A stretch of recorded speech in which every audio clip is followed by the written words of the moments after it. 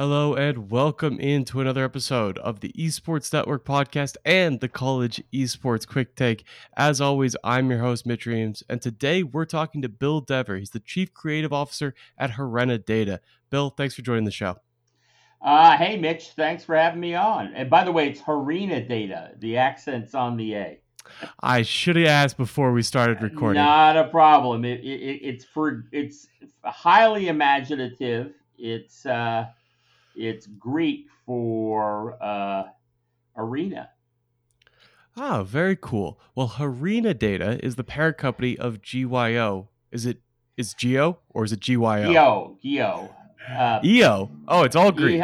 No, that's Korean actually. It's Korean for Spirit Dragon. You lost me.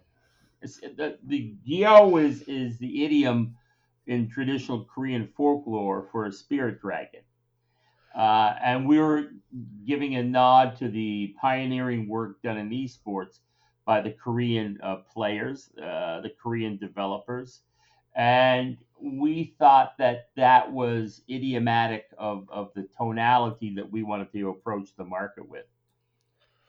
That's really cool. I love when anybody respects the origins of esports. Really began in Korea and has led esports for so long over there. So that's really cool. Did I at least pronounce your name correctly? You're kidding. I'm sending you over No. cheese. No, you did it right, and I'm sending over a cheesecake in deep gratitude. All right, 1 out of 3. 1 out of 3. It's not my highest success rate, but we'll take it. I could have the last name Rozenkowski, but you're okay. Well, I once hit Mihail Bliharsh correctly, so I'll just hang my cap on that one. Oh my goodness, that's a Yuvala ticker right there if I ever heard one. Oh, that was a good one. He was impressed I managed to get that. I had somebody else coach me, but that's how I got there. Let's try this again. Bill Dever is the Chief Creative Officer at Harena Data. Harena Data is the parent company of Geo. Geo? Oh my lord. It's an esports data analytics platform that helps players get discovered and esports organizations manage their day-to-day operations. Right now, they're heavily focused on the Esports Combine. It's a virtual event that attempts to solve a problem for college esports, namely that there isn't a widespread high school esports infrastructure to pull players from, like there exists in traditional sports.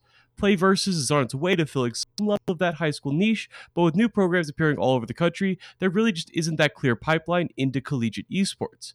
In addition to plenty of matches between prospective students, the Esports Combine also offers panels with industry leaders, workshops, networking, and feedback on your game for the people who build teams at the college level. Recently, they signed a deal with Super League Gaming to broadcast the Esports Combine Showcase, a chance for high-level recruits to face off in a pressure competition with varsity programs waiting in the wings with scholarships. Through the Combines, over 500 players have been contacted with scholarship offers from college esports programs in a wide variety of titles. The Combine also has a wide variety of college partners, including Louisville, West Virginia University, and Butler University. Esports Network has signed on as the official network partner of the event, and we joined Super League Gaming, the NCSA, and NACE, and Challenge as companies supporting this event. Bill, besides messing up the names, what I missed in regards to the Combine, and what was the idea behind the event? Well, first of all, I'm going to ask you to take a couple of breaths, Mitch, because you're a poor guy. You're giving everyone the Reader's Digest version in very quick form. The idea of the Combine is, I'll tell you where it came from. Sean Smith, who's one of the co-founders, as well as Derek Pugh, we were in Vegas and we were doing the keynote address for the bar and nightclub show. And one of the things, and this was really Sean's idea, he's quite a brilliant guy. We were sitting around and said, what do we do for esports as an event sense within a bar or a nightclub? And Sean came up with the idea, what's really interesting, if we were to establish a set of skills, baseline assessment, much like the NFL does a combine, and the esports combine was invented. To that end, we feel that there is a real interesting perspective on recruiting. Geo, which is our software platform, is responsible for 500 gamers getting scholarship offers to various post-secondary institutions. I think it's what's really interesting is kind of the market has pushed us to act as an interface between gamers and educational institutions. So very much the concept that Sean had under the perspective of the combine is easily applied to a school environment, and it's really amazing how much it's taken off because I think people are used to seeing tournaments in esports, but in reality, a combine is you're playing against yourself and you're defining performance, you're defining skill, and you're defining your aspirations within the esports sports world. So it's more of a marathon run than it is a competitive game. Definitely. For people who are unfamiliar with the NFL Combine, that is when all of the college students who think they have a chance at the NFL draft gather together in a variety of tests, as Bill mentioned. They're not competing against each other. They're running the 40-yard dash. They're doing bench press, three code drill, and all these various competitions that try and give scouts sort of a measure of their objective skill set when you take away all the other things like coaching, the system they played in, the conference, the opponents, all that. It's just pure straight up tests. With that in mind, how does that work in an esports environment? Uh, I think you take a game and you define parameters of skill sets within the game. And during traditional gameplay, we've built software that analyzes certain specifics along the lines of skill sets within a game. And that comes up with a combine score after they finish several days of competition. So it's very much a perception of flow, it's a perception of skills, but we also realize that various games have various skill sets, various levels of aggression, various needs to be a defensive player, to be an offensive player. And our platform raises all that stuff on an ongoing basis. So people can develop and define their own play within the context of traditional games. When you think about sort of how we measure people's skills in esports, it's almost all results based. And that exists in the same way in traditional sports too. You win, you played great. What should people be aware of, especially high school students who want to compete in college esports? What skills in particular do you think they should be focusing more on, maybe more so than just the pure win loss? Okay, I won this game. Are there certain skills that can really help make them stand out from the rest of the crowd? It depends on the game. But at the end of the day, what there really is an opportunity for is the ability to define team building, team sets, and focuses in the specific game that you're being analyzed for. And how do you define players within a certain game? And how do you score those players' roles in a certain game? I think that's really at the core. That's where the combine comes into play because you don't need a superstar in every position. One person may be better at defensive than they are at offensive, and their score does not reflect it. But the skill set being defined by our software is very doable and will shine a light on that skill set. And to have a proper team, it's pretty interesting. That makes a lot of sense. I was definitely, as people solo queue, they naturally try to tend towards the characters that are the most fun. If you take maybe Overwatch as an example, there's a lot of people who want to play Genji. There's a lot of people who want to play DPS. Well, playing support may make you a better standout when it comes to college. Every single team is going to need a support, and if you're competing against less, I think of it the same way in traditional sports. Most people don't want to play goalie. Unfortunately, it's just not that much fun. They want to play attack, they want to play midfield, maybe even center back. But if you want to play at the next level, every team needs a goalie. And so there's some level of you have to do what's best for the team. And if you want to take this seriously on the next level, you have to be really honest about where your skill set lies and where you can focus on to make that jump. But what's really interesting about Guillot is a lot of people in today's society have a tough time realizing what, in fact, their skill sets are. What Guillot provides you is a reflection point where you can analyze your play and then you yourself can define your skill sets. And you know, that the whole process, what's really interesting where I think that esports mirrors traditional sports is the ability to self actualize yourself in that context. And that for me is really interesting because we look at esports not only as a competitive situation, but in terms of engagement of kids who have not been engaged by traditional sports or for economic reasons can't be involved in traditional sports. We think that esports or video gaming is a great democratizer. And at the end of the day, it's really an imperative to work with that kid to define themselves under their own objectives towards their own goals.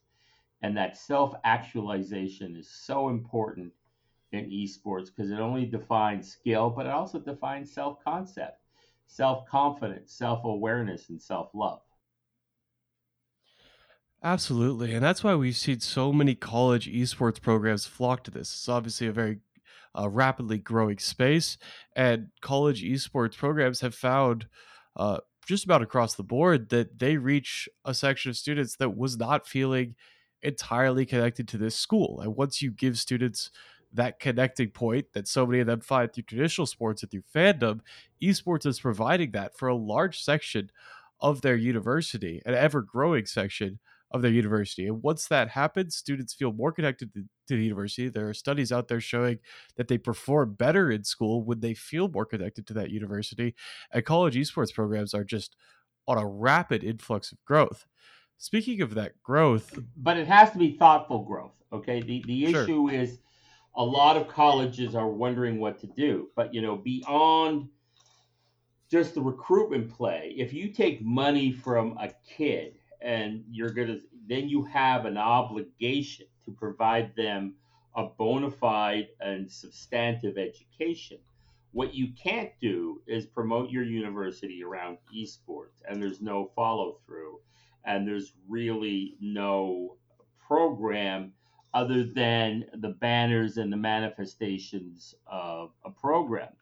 Like, for example, we knew one program out of Ohio, and this program was offering $1 million worth of esports scholarships. And we were all excited by that. That's a lot of money.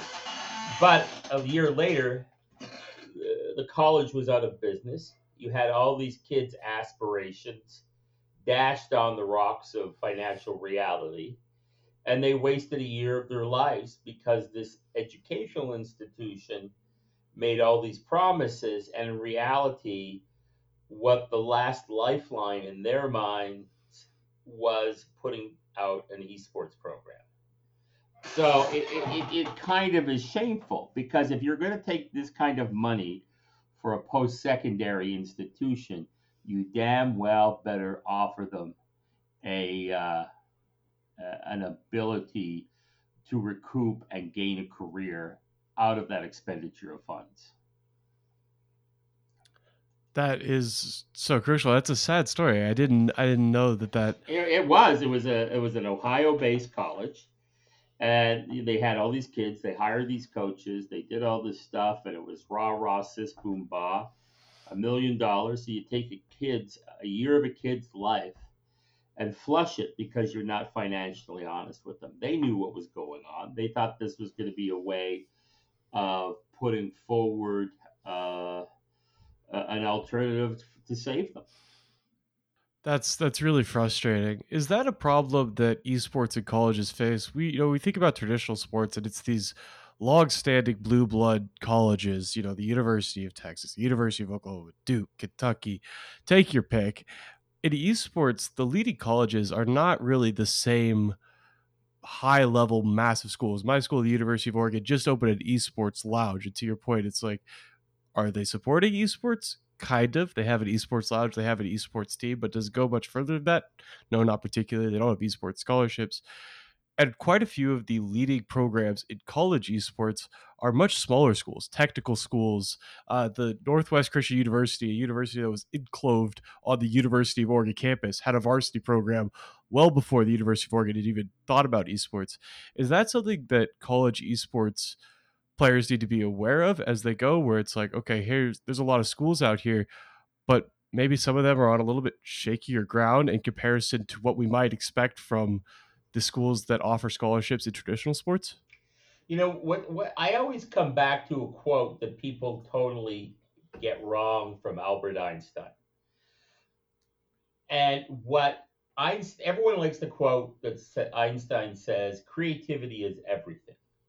My perspective, because I went and dug and found out what the quote really said, is after mastery of discipline, creativity is everything.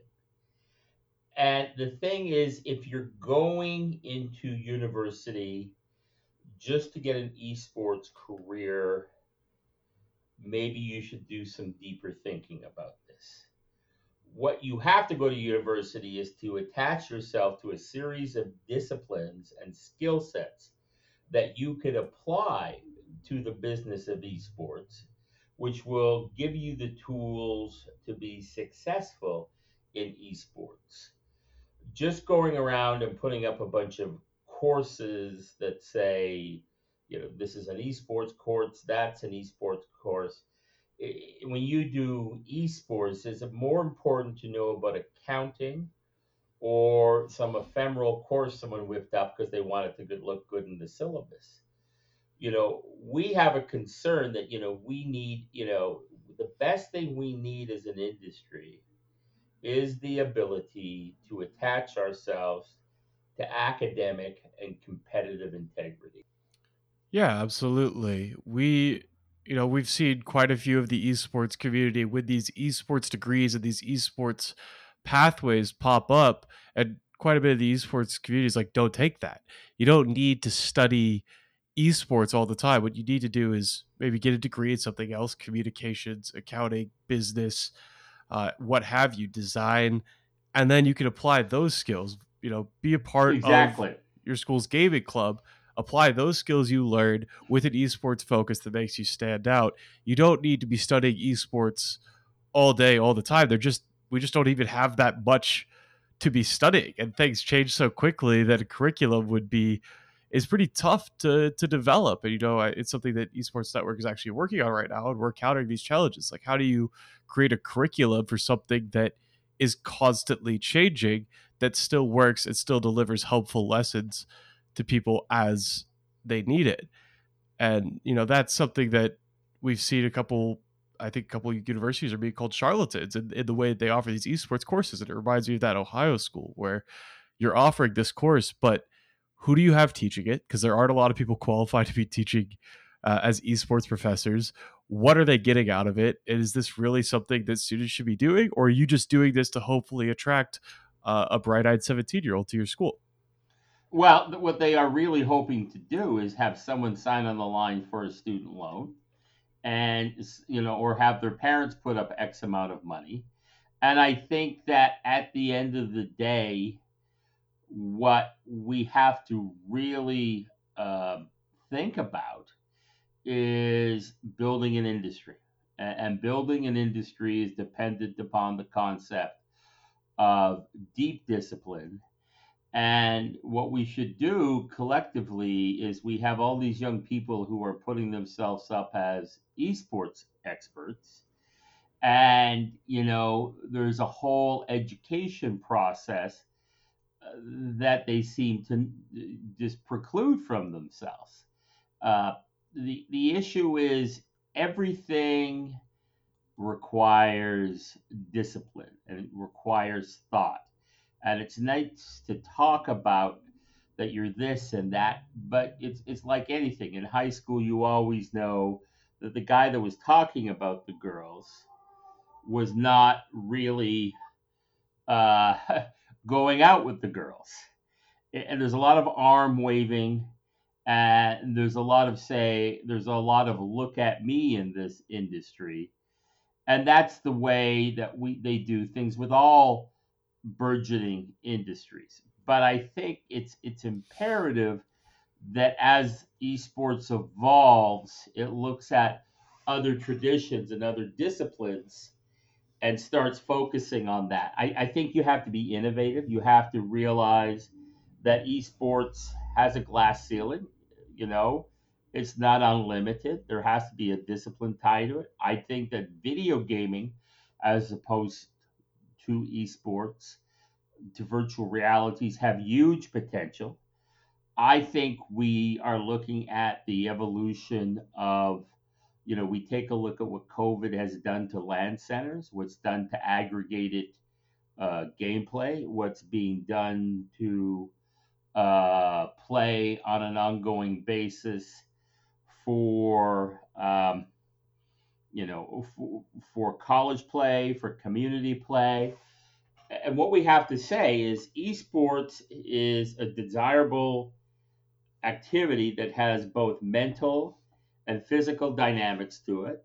It has to be classified as a sport. But a lot of the time, this business has gotten into the idea of building the roof before they built the basement. Like we have all these, $1 million tournaments in this. I'm more interested, and the combine is more interested, and my company's more interested in the community of video gaming, the community of video gaming that leads to the development of the discipline of esports. And how do we support the natural flow, the natural ecosystem within this business, and basically celebrate individual achievement, celebrate people focusing on getting better within a discipline, and also people looking at how do they do this to establish a sense of self and team play and teamwork and sportsmanship and integrity and in thoughtfulness within our society. I think esports and video gaming have all that potential as soon as you attach discipline to it. And that's why community esports are so important, right? Because anybody who's spent time on a rank chat knows that those people are not maybe upholding the highest levels of discipline or of sportsmanship on there. And so having community events where people can compete among other people face to face, if you want, as you mentioned, LAN Center said the pandemic has been a really unfortunate reality there, but ultimately community events, college esports, high school esports are going to help create a much better, wider esports ecosystem than we were going to get with people just yelling at each other over Call of Duty game lobbies. You're 100% right because, our company calls itself a community activation company and not a tournament company or not an esports company, but community activation. Because coming with community comes taking responsibility for that community to realize your place within that community, which fortunately can counter a lot of sociopathic tendencies that we have within our own society. And that's why we're really intrigued by the reshaping and refocus that esports can have for our society as a whole. Because sports becomes very expensive. So therefore, people in certain socioeconomic platforms are left out of it. But I think esports, whether it's being conformed on a mobile phone or on an Xbox or on a piece of an Alienware PC, the idea of competition, teammanship, community responsibility, and awareness of a collective play is imperative for the individual within our present society. Absolutely. Entirely agree. And I love how you mentioned mobile gaming there. This is going to be I think esports, yeah, sports are incredibly expensive. I played 3 sports my whole life growing up, and it was just astronomical costs once I realized what things started costing. And esports has less of that barrier to entry, but now that we're moving towards mobile phones and we're moving towards even more consoles and increased console technology, and it's no longer a necessity to have a top level gaming PC to play this. Esports are only becoming more and more accessible. I don't think sports are becoming more accessible, or if they can be at all. And so I'm really excited for the rise of mobile technology. We've seen it take off in so many regions that are underdeveloped and become emerging markets. And we're seeing it just level the playing field. We're working with a fellow called Gus Chikamba. Gus is our partner in another company we're involved in. But Gus is a very inspiring man who comes from Zimbabwe and grew up playing basketball, and soccer with basically a tightly wound series of plastic bags, and now builds basketball courts in rural African communities. There's no internet connectivity, but what there is mobile phones. So the ability to build league play and tournament play in second and third world market economies until they evolve, until there's penetration, until there is the financial ability to buy PCs or to buy consoles, it still allows for a foundational placement of a tradition of esports. Absolutely. It's crucial. I know you have to get going here in a second, so I want to give you a chance. What should people know and be on the lookout for with the esports combine? If we have a lot of prospective students that listen to the college esports quick take and some current college students, what should people be on the lookout for with the esports combine in the future? I think you're looking at how do we of course are based in Indianapolis, which is one of the sporting capitals of America, if not the collegiate sporting capital of America. Headquarters of the We, NCAA for anybody yes. unfamiliar. And what we're trying to do is find a way to collaborate, to work collectively towards the maturation and development of discipline for esports. We are open to partner with anybody. We're open to discuss, and as long as we're working towards the benefit of the collective, we'll welcome you to sit at the table with us. At the same time, we are free enterprisers, and believe that it's important to put the discipline of the free market into esports because there's too much cash infusion right now with little return. And we want to make sure that we can develop microeconomies within esports that could really offset dollars and provide substantive financial success for the industry. Again, we're coming back to that idea of discipline. So I hope I haven't, dissuaded anybody. We're very excited by the combine. I think it's really a point of inclusion and collective collaboration. But I also think it's time that we decide that esports is going to grow up. Absolutely. We are all here for realism about the esports industry on this podcast. The lofty numbers are all great, but there's a reason that a lot of the great minds in esports that have driven esports for so long have turned their attentions towards community events, because that is how esports reaches the next level, not with high level investment dollars thrown at leagues and different teams. Not pointing any fingers, except I obviously am. So that's all for this podcast on the Esports Network podcast. Bill, like we mentioned, Esports Network is a partner of the Esports Combine. I'm sure you're going to be hearing more from Bill, and we have some awesome, exciting things because the Esports Combine really aligns with our mission at Esports Network as well. Bill, thanks so much for joining the show. It was a pleasure talking to you. Thank you. Bye bye.